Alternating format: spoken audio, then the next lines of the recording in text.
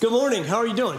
You guys doing good? Doing good. So glad you were here. If you're here for the first time, thank you so much for choosing today. And I hope that you take something home. My heart this morning as I share the message, just kind of a simple message, that you would leave with some encouragement, leave with a knowledge of no matter maybe how much you've messed your life up, that God is the perfectionist at taking broken things and making something great out of them. Like in our church here, we've had people that have been in prison, and I will tell you that we've all been in prison in one way or another, whether it was physical bars or whether it was captive to our sin. Jesus came to set us free from that and put us in life with a purpose and a plan. And so regardless of how you've lived up to this point, my challenge for you is, how are you going to finish? Like, how are you going to finish? Don't use your past again to hold it against yourself. God has such an amazing plan for your life, and that's what Christmas is really all about, right? It's taking something that was broken and shattered and making something good out of it. And so, again, just want to thank you for being here. Thank you for tuning in online. All right, let's get into this. Christmas 2022.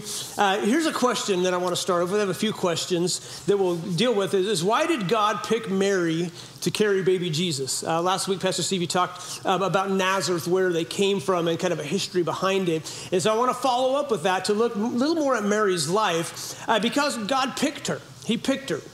And it wasn't because she was beautiful. It wasn't because she was this famous person. It was because she was simply willing. So we're going to look at that. I think God picked Mary because he knew she would carry baby Jesus with a good attitude. Like he knew how to make it. So here's a question. Have you ever needed to ask someone to do something and you pretty much knew what the response would be? That probably was this morning on the way here, right? Like, can you get the kids ready? What? No, I got to do this. We've all done this. We've asked somebody to do something, and you know, especially if you're in management, you know who the willing people are and who the people are just going to be like, I'll do it, but I'm going to do it with an attitude. Or maybe I won't do it, okay? And as a manager, as somebody who is over people, that is a hard thing to deal with, is employees or volunteer employees, okay, that try to run into church because they can just leave. I can't be like, I'm signing y'all paychecks, all right? That doesn't work. They don't like me, they just go somewhere else. But at least as a boss of a job, you have a paycheck to kind of say, no, you are going to do this. But God doesn't want us to obey kicking and screaming. He wants us to obey willingly. And so I've heard it said that the Catholic Church puts too much importance on Mary, but the Christian Church doesn't put enough. And I think that's true. So we're going to look at her life today, that she really was a remarkable young woman. To set the scene, the message today is about being willing and dependable. So that's the title. I love titles of messages because this seems to stick better in my brain. But willing and dependable. So who was Mary? Mary was a teenage girl. They don't know exactly how old she was, probably 12 to 14 years old. Back in these days, it wasn't uncommon for girls that age to get married. And God had watched her for years, how she lived, how she loved, how she showed kindness to other people. And he's going to ask her to do something that really makes no sense, especially in her culture. Okay? And her response is amazing. So the third question we have is, have you ever been asked to do something that was really inconvenient at the time? Just to raise a hand. Like you were doing something, like you were watching football, ladies, and your husband asked you to vacuum or do the dishes or something. We've all had those moments where we were like focused and there was this inconvenient thing that took place. Children, do I even have to say anything more about the inconvenience that children can be sometimes? Like my wife and I, we teach marriage stuff, right? And there's those moments that there's a little romance going on and there's a reason your bedroom door has a lock on it. All of us have been there, right? If you've got a good marriage where the kid has a radar, like they'll ignore you for half an hour, but as soon as you get a little fire in your eyes, they're like, Mom! If you're brand new, I'm just real. I love Jesus with all my heart, but I'm saying this is real stuff. There's inconvenience, all right? And it's like, I was doing this, but yeah, sure. What God is about to do here, he's about to have Mary do something that is going to completely blow up her world as she knows it. She has these plans. She's engaged. She's got a wedding in her mind. And God is going to ask her to do something that is going to completely wreck what she thinks is this great wedding. It's going to be a great, great thing. And her response, again, is absolutely amazing. Understanding this culture is really important because being pregnant out of wedlock basically was a death sentence by stoning in this culture. In our current world today, getting pregnant, they might throw you a party. In this culture, they threw rocks, like literally threw rocks to kill you. And if you committed adultery, which they would consider this, even though she wasn't married to Joseph, there was a contract. There was a legal binding contract for 1 year that you were, they call it espoused, like we'd call it engagement, but there was basically no breaking it off. There had to be like a written thing to break it off. It was like a marriage, but there was no intimacy. And so she ends up, as you know, getting pregnant, and then they have to deal with this whole thing. So to look at the culture and say, okay, what is being asked of Mary is huge. It's a huge deal. If you were alone, you couldn't be alone. Like you couldn't be alone together. You had to be chaperoned. You know why they had to be chaperoned? How many of y'all wish you were chaperoned when you guys were dating, right?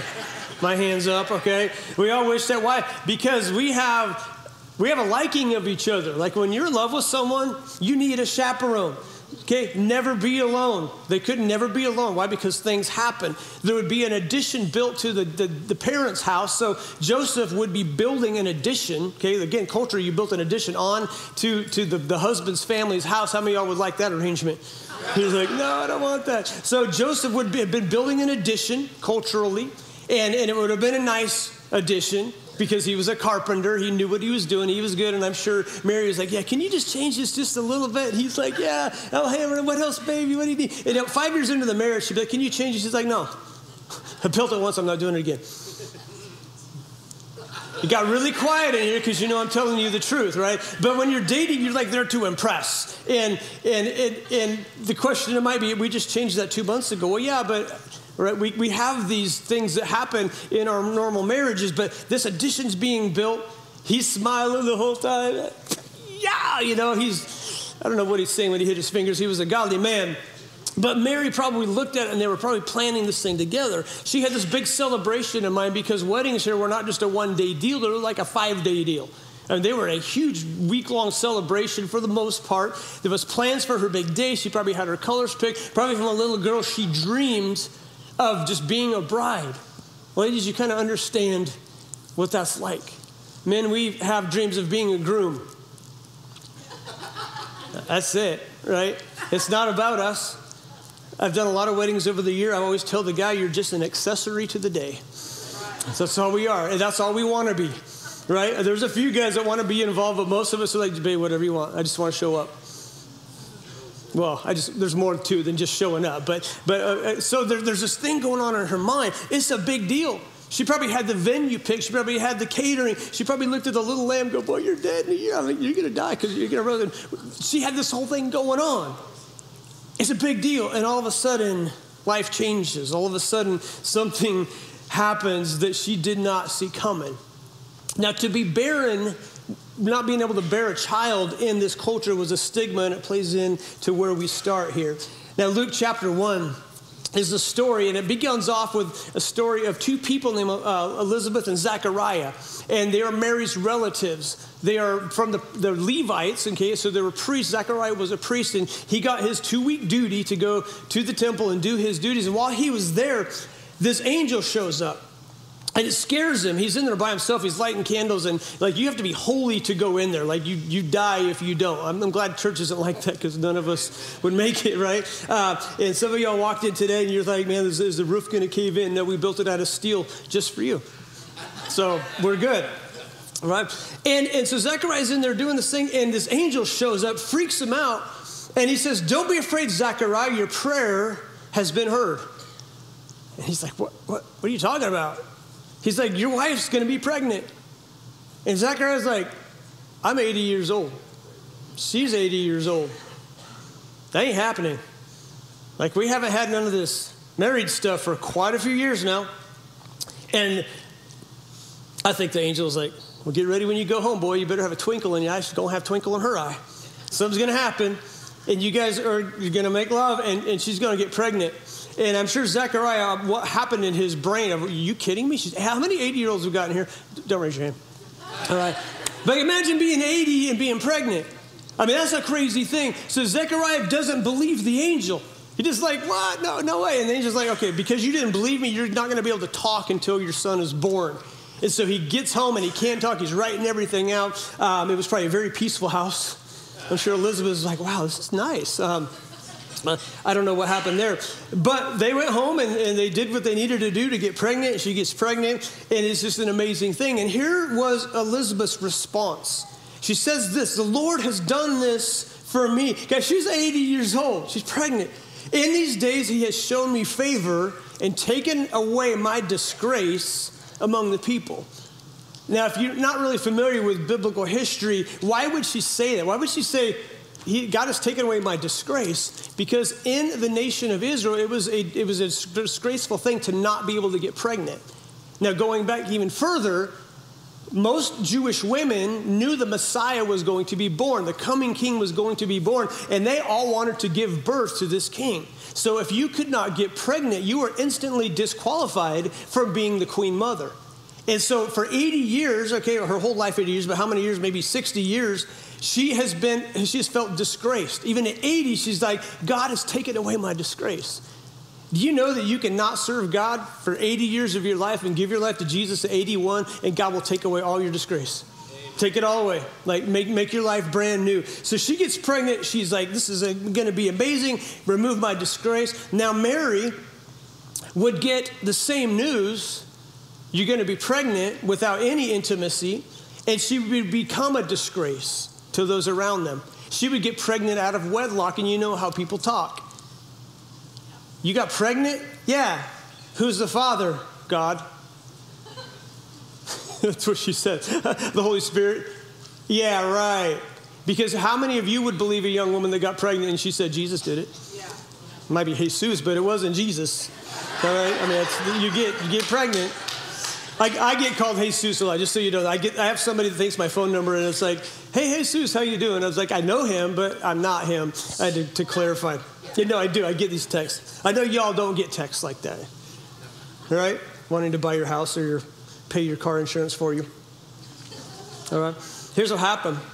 In the 6th month, God sent an angel, Gabriel, to Nazareth, same angel, to a town in Galilee, to a virgin pledged to be married to a man named Joseph, a descendant of David. The virgin's name was Mary, and the angel went to her and said, greetings, you who are highly favored, the Lord is with you. And Mary was greatly troubled at his words. And notice that she didn't freak out that an angel showed up. It says she was troubled at his words and wondered what kind of greeting this might be. But the angel said to her, do not be afraid, Mary. You have found favor with God. You will be with child and give birth to a son, and you are to give him the name Jesus. He will be great, and he will be called the Son of the Most High. The Lord God will give him the throne of his father David, and he will reign over the house of Jacob forever. His kingdom will never end.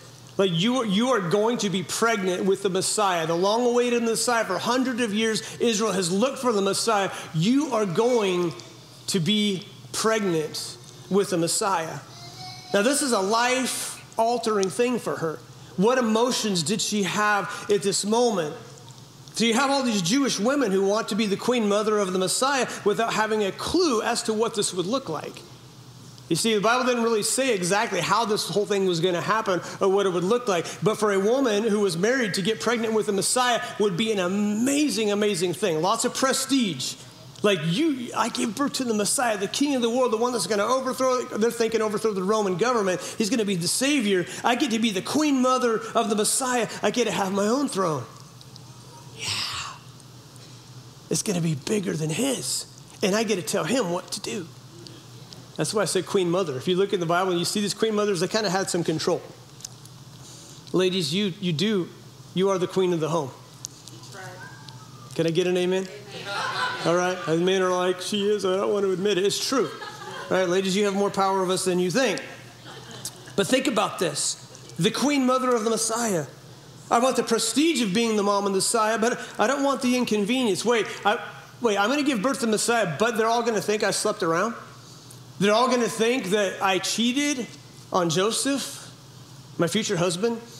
They're going to start looking at me going, she's the one. She's the one. And she's going to blame God.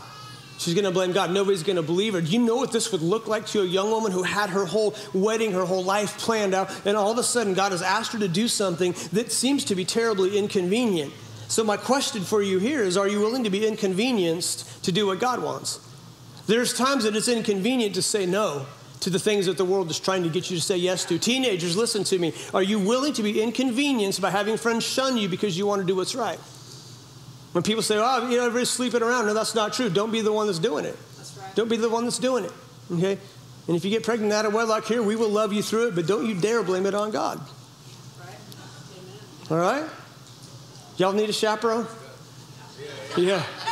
Yeah. If you have a teenager that says we don't need a chaperone, those are the ones that exactly need a chaperone, right? The smart ones go, no, I do need a chaperone because I know my own emotions, okay? But it may be hard at times, but it's always rewarding to do what God wants, and what God wants isn't always convenient. Again, we like the what, we like the results, we just don't like the how. We like the product, but not always the process.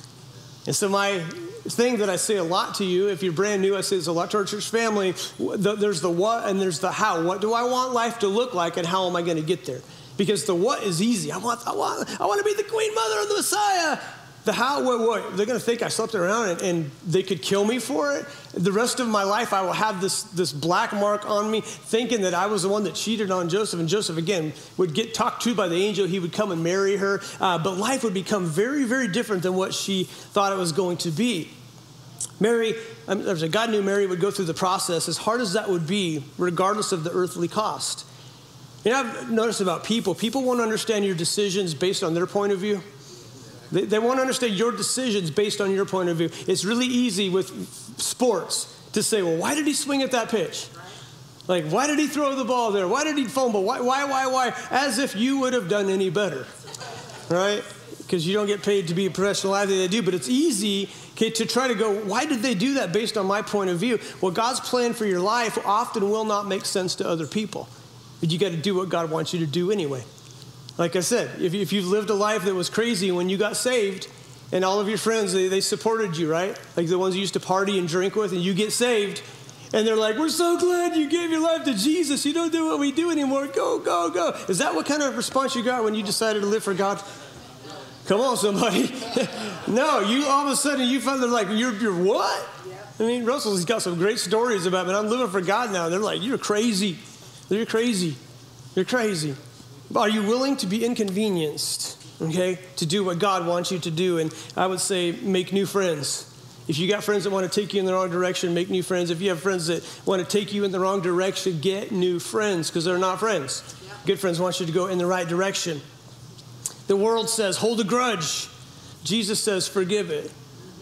And notice here that Gabriel did not ask her if she was willing. He didn't say, Mary, you've been noticed, and we have an idea. Are you willing to carry the Messiah?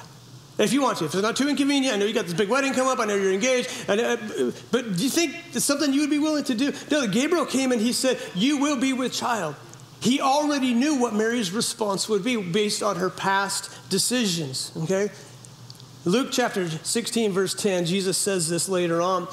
Whoever can be trusted with very little can also be trusted with much. And whoever is dishonest with very little will also be dishonest with much. Now, that doesn't need a lot of explanation. In other words, if I can trust you with a little thing, I can probably trust you with the big thing. And if you're trustworthy, you're trustworthy in whatever it is. If you're untrustworthy, you're not trustworthy. And to show this example, my son a couple years ago was helping a friend of ours clean out a storage unit.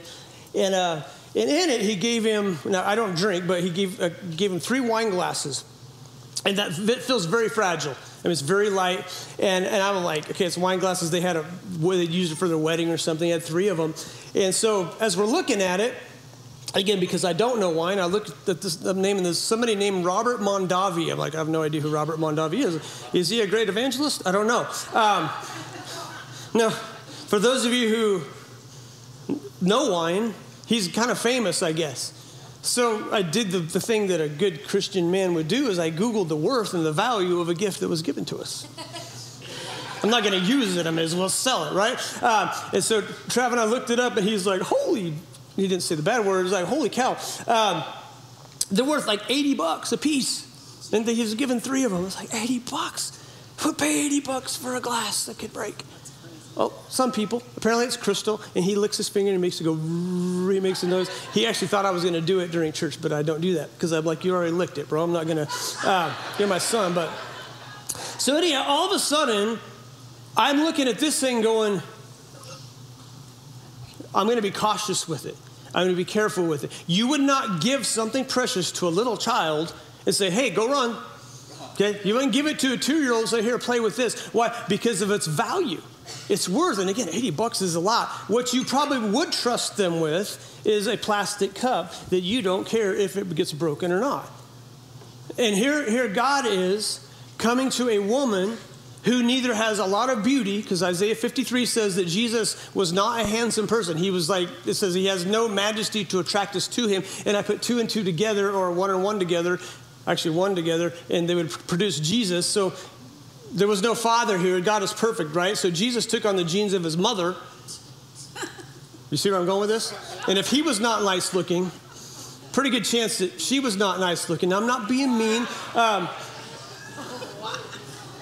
If you're online, I'm getting rocks thrown at me right now. I'm just showing you, because God would be perfect, right? So we can only deduce by DNA that Jesus' mother was not an attractive woman. If he wasn't attractive, Isaiah 53, go read it. It says that he had no beauty or majesty to attract us to him. He was probably short, thin, kind of maybe gangly a little bit. He wasn't like this leader type. And God looks down, and he's not looking for a Robert Mondavi beautiful crystal glass. He is looking for somebody that's just simply willing.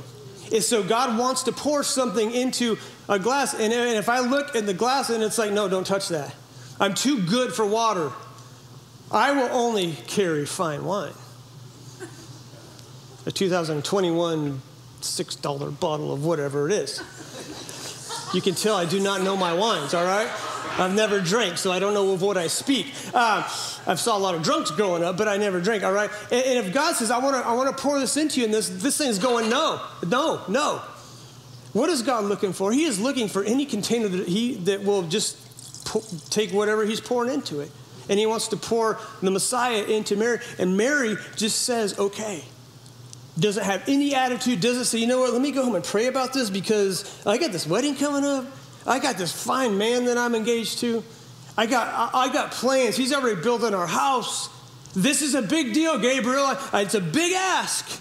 This is really inconvenient for where I am right now. But she doesn't. She just says, okay. We'll get to that part in the story. Let's talk about credit scores for a moment. Pastor Stevie said we're not here to stock you necessarily with your information, but we do want to pull your credit to see if you're a good fit. Now, y'all have a credit score. You do. If you don't, you should get one, all right? How do we have a credit score? Well, how do you get a good credit score? You borrow money and you pay it back on time. That's how you get a good credit score. Okay, my wife and I, ours was like 820 or something. It's way up there. Why is that? Because we've been very irresponsible with our money. They're like, oh, you're a man of God, so we will just give you a good credit score. That's not how it works. We have a good credit score. Why? Because we've made our payments, okay? We pay our stuff off, and we do it on time and we're not late, all right? You get a good credit score by being responsible, okay? On the other side, how do you get a bad credit score? You don't pay it. You borrow money you can't pay back, like some of you are going to figure out in January. I told you 2 weeks ago, don't buy that thing. Some of y'all didn't listen, and January would be like, I didn't listen to Pastor Stan, so I have this. We'll have an altar time for you. You can bring the credit card bill up to the altar and put it there. God's not going to pay. The church ain't going to pay, but it's just a reminder to everybody else. Don't buy stuff you can't afford, okay? And so you get a bad credit history by not making the payments, by not being faithful to what you promised. Do you know when you sign a credit card slip, it says, I promise to pay? That says that, like on there, if you don't read it. I promise to pay. And so you get a bad credit score for being untrustworthy. Do they trust you to pay it back? You see, credit card statements are pretty revealing about people's priorities. I think this should be a prerequisite, not even pre-marriage, but pre-engagement. I think you should ask for their credit report. Get the Carfax on that baby. I mean, come on, you figure out how much damage did you really have in the past, all right? Travis and I were trying to figure out this dating app that you could actually pull Carfax on your Fox to see if they have been trustworthy. I think it's a good idea, but apparently most people don't in this place. But I'm the one that has to do the marriage counseling, so figure it out before, right? Show me your bank statement. I'll show you what your priorities are. Okay, in January, giving statements come out. Do we trust God with our money or not? There's a lot of different ways to give here, and we have a super generous church, and I love that about y'all. In the corner right there is a black box in the back. There's a black box in the back on the way out. You can put checks in there. How many of y'all still do checks? I still do checks. Like 5 of us still do checks. Yeah, and so I still write checks out for some things. But those black boxes, okay, those black boxes are revealing. You'll get your credit, and you look at your giving statement, and you'll see, okay, did I trust God with my money or not? And it's not a church thing, it's a God thing. Like, am I obedient to what? So when a plane crashes, what do they look for? When a jetliner crashes, what do they look for? They look for the black box. Why? Because it's revealing of all the information leading up to the crash. And so I look at these black boxes and I think, what does that reveal about my faith? What does it reveal about whether I trust God with my finances or not, okay? But risk is based on spending habits. And when they looked down at Mary here, they saw a young woman who had a perfect spiritual credit history. Not perfect, she's not sinless. She sinned, she blew it. But she had this heart, regardless of what she looked like, she was willing to carry what God wanted to put into her. And I hope that you're the same. I hope that when God says, this is what I want you to do with your life, are you willing just to say, yes, Lord, I'll do it. It might not be convenient, but I will tell you it's always rewarding to do what God wants you to do. And God has a plan, and he's got a purpose for every single one of you. And some of you right now, you just need me to tell you this. You don't know I need to tell you this, but you need his. Is you're going to make what you're going through. You're going to make it. You are. You're going to make it. Your job is to take one more step. Your job is to say, you know what? My life really stinks right now. This is hard, but I'm going to take one more step. Why? Because God can depend on me. I may not look like a Robert Mondavi glass. I may look like the green cup that's been in this farmhouse probably since 1974, because that's my office. It's 1974, and it smells like 1974 sometimes. My wife will walk in, and she goes, it smells like old people in here. Not you, old people. Okay. That probably came out really wrong. You understand what I'm saying? It needs to be remodeled. Wait, if it's my office and she said it smells like old people, what does that make me? I just turned 52 yesterday. I'm still young, right? But she's right, okay? Because when something doesn't get taken care of and it needs to be remodeled, I feel my face getting a little bit red. Does it look red to you? It's the new lighting that we put up. That she's right. And so in our life, when God asks us to do something, are we faithful? Are we faithful? See, there's a spiritual credit score here. God knows what that is. Are you faithful?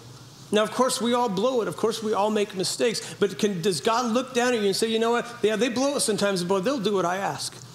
If there's a homeless person and they need a little bit of love, or there's somebody in the store, they need something, they're going to do it. And when I prompt them to give, a tip to somebody or whatever it is, okay, will they do it? And God's like, yeah, they're going to do it. They're going to do it. And that's what God looked at Mary. And Mary, again, she wasn't asked to do it. She said, this is what's going to happen. And I believe that God did it because he knew she would carry the Messiah. Isn't that amazing? Can you imagine a running back in football? Okay, he's ready. And the quarterback's like 50% of the time the guy goes, like the handoff, right? He's like, I don't want to get hit. Would that guy stay as a running back? No. Come on, would he stay as running back? When the quarterback's like 50% of the time he takes it from me, but 50% of the time he does it because he sees who's going to hit him. No, you want a running back who is always willing to carry the ball, though he might get smacked. And God is looking for you to carry a ball, to do whatever it is that he's called you to do, knowing you might get smacked for it, but doggone it, they're going to still go for it. They're going to still do what God wants me to do. And that's what God is looking for. Mary is that type of person. And again, I've never preached this on Mary before, but I thought we need to learn from her that she just has this heart is I will do whatever it is that you want me to do. So he gets this news, gives it to her. Verse 34, he's like, you're going to be pregnant. It's going to be the Messiah. It's going to be great. And she says, how will this be? Mary asked the angel, since I'm a virgin. She wasn't questioning whether it was going to happen. Okay, Zechariah did. When you read the story, Zechariah's like, no, she's 80. Angel, she's 80. Like, ain't happening. Ain't happening. And he had to not talk for the whole 9 months. She was pregnant. He couldn't open his mouth until, wouldn't that be great? Like, have a house like that? Is he just quiet? all the sign language. Mary just says, how? Like, I understand biology, Angel. I'm a virgin. How is this going to take? But she didn't question whether or not it was going to happen. She's like, okay, what's the process here? Because I know how it works. And the angel answered, the Holy Spirit will come upon you. The power of the Most High will overshadow you. So the Holy One to be born will be called the Son of God. Even Elizabeth, your relative, is going to have a child in her old age. And she who said was to be barren is in her 6th month, for nothing is impossible with God. Now, if you read the story further, Elizabeth stayed in hiding for quite a few months. And if I was 80 years old and pregnant, I would stay in hiding too. Because there's a lot of questions that would be asked. Now, Zachariah is walking around town with his chest puffed out. He's a man, bro. I'm telling you, he did. Like, look what I did. All right, well, he couldn't say nothing, but he had to. He had a glow. I promise, he had a glow. She had a glow. They were excited about this kid. All right, only 80-year-old history they'll be excited about being pregnant, but they were excited. And here's what she says: "I am the Lord's servant." Mary answered, "May it be as you have said." And then the angel, man, what an amazing, amazing attitude. To carry the Messiah, though the inconvenience of the world, she was just willing to do it. My question here for us is this, can you be counted on to do what God wants you to do? Simply just counted on. When God asked me to do something, am I going to do it? You see, what made Mary beautiful was her simple willingness to do what God needed her to do, carry the Messiah regardless of the earthly cost. And she wasn't, again, likely outwardly beautiful, but inwardly, she was amazing. She was amazing. An amazing young woman. Now, kings of old, okay, Joseph, we just finished his life in Genesis, King David, King Saul, King Absalom. I call them the big hunks because the Bible says that they were tall, dark, and handsome, and they were leaders. Like when people saw them, they were like, that's a leader. But Jesus was not like that. Jesus was just an average Jewish-looking man, okay? It said he had no beauty or majesty to attract us to him, but he was beautiful on the inside. And what I have kind of gathered looking through my life is that Mary passed on her heart to Jesus. Again, he was God, he was perfect, he was sinless, but she was the heart of a servant, and you see Jesus serving. So what she did is she taught her boys how to just serve God with all their hearts. Now, his brothers were another story. That's how I know that Mary was not sinless, that she had other siblings that were not perfect. Don't you tell me she never said to James, why can't you be like your brother? Jesus never does anything wrong, and Jesus is like, because Jesus couldn't react because then it would be pride, right? So he had to be humble. And I imagine being the brother of Jesus. That would be terrible. You just think you're perfect. I am. I am that I am. I mean, Jesus can't lie, right? So he said it humbly, right? Now, here's what God does. The Bible says that God's looking throughout the earth. 2 Chronicles 16:9. Let's wrap this up. For the eyes of the Lord range throughout the earth to strengthen those hearts or who are fully committed to him. I love that. God's watching. He sees you. He sees you in your pain. He sees you in your struggle. He sees you in your situation. You may not feel that today, but he sees you. Because the Bible says the eyes, and we're looking more at that sentence, the eyes of the Lord range what? To and through the earth. Yeah, he's looking for faithful people, but he also sees your pain. He sees your hurt, and he cares about it. And again, that's why God sent his son to die for us. So what is God looking for? He's not looking for the Robert Mondavi glasses of the world. He's looking for a little green cup that's been in the house since 1974 that's just willing to be used. It's just willing to say, God, I know I'm not much, but I'm willing. Amen. All right? And many of us feel like that. Matter of fact, if you feel like this, you got some pride to deal with, right? Well, I am this. Well, no, you're not. I would rather just be this and willing to be used, right? Just a green cup, simple green cup. And God says, that's what I'm looking for. I'm not looking for perfection. I'm not looking for, expensive stuff. I'm just looking for somebody who's willing to do what I asked them to do. I have something to give you. Are you willing to carry what it is that I want you to carry? What is God looking for? Willingness and dependability. And that was Mary. I want to close with a little story called The Chicken and the Pig. Some of you have probably heard this before. A chicken and a pig were walking down the road and they see a homeless shelter. And the chicken says, I got an idea. We should feed them. The pig says, what? He's like, I was thinking ham and eggs. And the pig says, it's a good idea. It's easy for you to say, but for you, it only requires minimal involvement. For me, total commitment. See, the chicken is like, I can give some eggs, but it's not going to cost me anything. The pig is like, I'm going to die if we do this, all right? When God has to do something, he wants this response from the great movie. When God asks you to do something, that's what he wants. Men, you can learn from this. Ladies, right? If you're okay? Men, I want you to be that's your practice this week. When your wife asks you to do something, and you say it as you wish. If you're in a bad romance, maybe this will help your romance. As you wish, as you wish. And don't you love it? As Wesley's rolling down the hill, he's like, as you wish. He's like, as mine, all right? It's a great movie, great spiritual thoughts in that movie. Which one are you? Which one are you? Now, you could be this. You know what? You could be this, and you could still be willing to take what God wants. Okay? It's not like this is disqualified. God's just looking for willingness. He is. He's looking to forgive you. And if you're here today, and you're trapped in your sin, and you're like, I've done so much stuff. Why would God? No. Don't ever say God would never forgive me. God will forgive any sin that's confessed. That's what he's looking for. He's looking for the brokenhearted. Okay, a church family is not made of a bunch of perfect people. And if you're new and you think that, you're like, yeah, a bunch of perfect. I know them. They're not. I've pastored them for 25 years. They're not. Okay, they've known me for 25. I'm not. We're just a bunch of messed up people that love Jesus trying to get to the end of the finish line without making too much of a mess of life. But God will take it and he'll make something that's broken and he'll make it beautiful. But you have to be willing to let him do that. Amen? And so if you just bow your heads with me, this is how I want to close. That if you are here today and you're lost in your sin and you're like, I've tried everything. I've tried the parties, the women, the men, all the stuff, and nothing has brought me peace. Well, have you tried Jesus? Have you tried forgiveness? Because he is the Prince of Peace. And you might be thinking to yourself, God would never forgive me. How could he use somebody like me? He uses all kinds of messed up people in the Bible. Murderers, adulterers, thieves. He uses anybody that he wants to use if you're willing to give your life to him. But do you need forgiveness today? Do you need to ask him into your life? I'm not asking, do you believe that Jesus is real? Most of you are in church. You probably believe he's real. But have you given your life to him? That's the question. And if you have not and you want to, and you want this forgiveness of your sin, and you want heaven to be your home because you have to ask Jesus to be your Savior in order to get to heaven. There's a heaven and a hell. There's two places that you can go when you die, and you get to choose. Choosing Jesus leads to heaven. Rejecting Jesus chooses to hell. And that's just how it is. Have you given your life to him, and do you want to? And if you do, if you just lift your hand up. We had people first service lift their hand up and say, I want to give my life to Jesus. Anybody in this place at all, right now, trapped in your sin, you want to be set free. Just lift it up where I can see it. I'm not going to embarrass you, call you out. If there's anybody at all. Okay.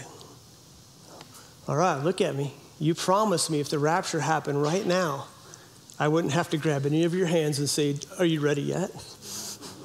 All right, every single one of you, I hope you've given your life to Christ. You have to get to heaven, amen. That's why Jesus came, and God will forgive it and make you brand new, set your life on a new course to give you purpose and a plan, amen. And that's the beauty of Christmas, it really is. So, hey, I love you all. Thank you so much for being here. Again, Friday night, 5 o'clock. And I would say get here late because there'll be plenty of seating. What? You can show up Friday and pray too. That's fine. He's the pastor. Yeah, I'm the pastor. I can make the rules. You might have to show up Friday to get a seat for Saturday. So, did you see how fast my staff corrected me? The ones that are caught in bad romances are giving me advice. Love y'all. Get out of here. Have a good day. See you soon. Again, no Wednesday night service.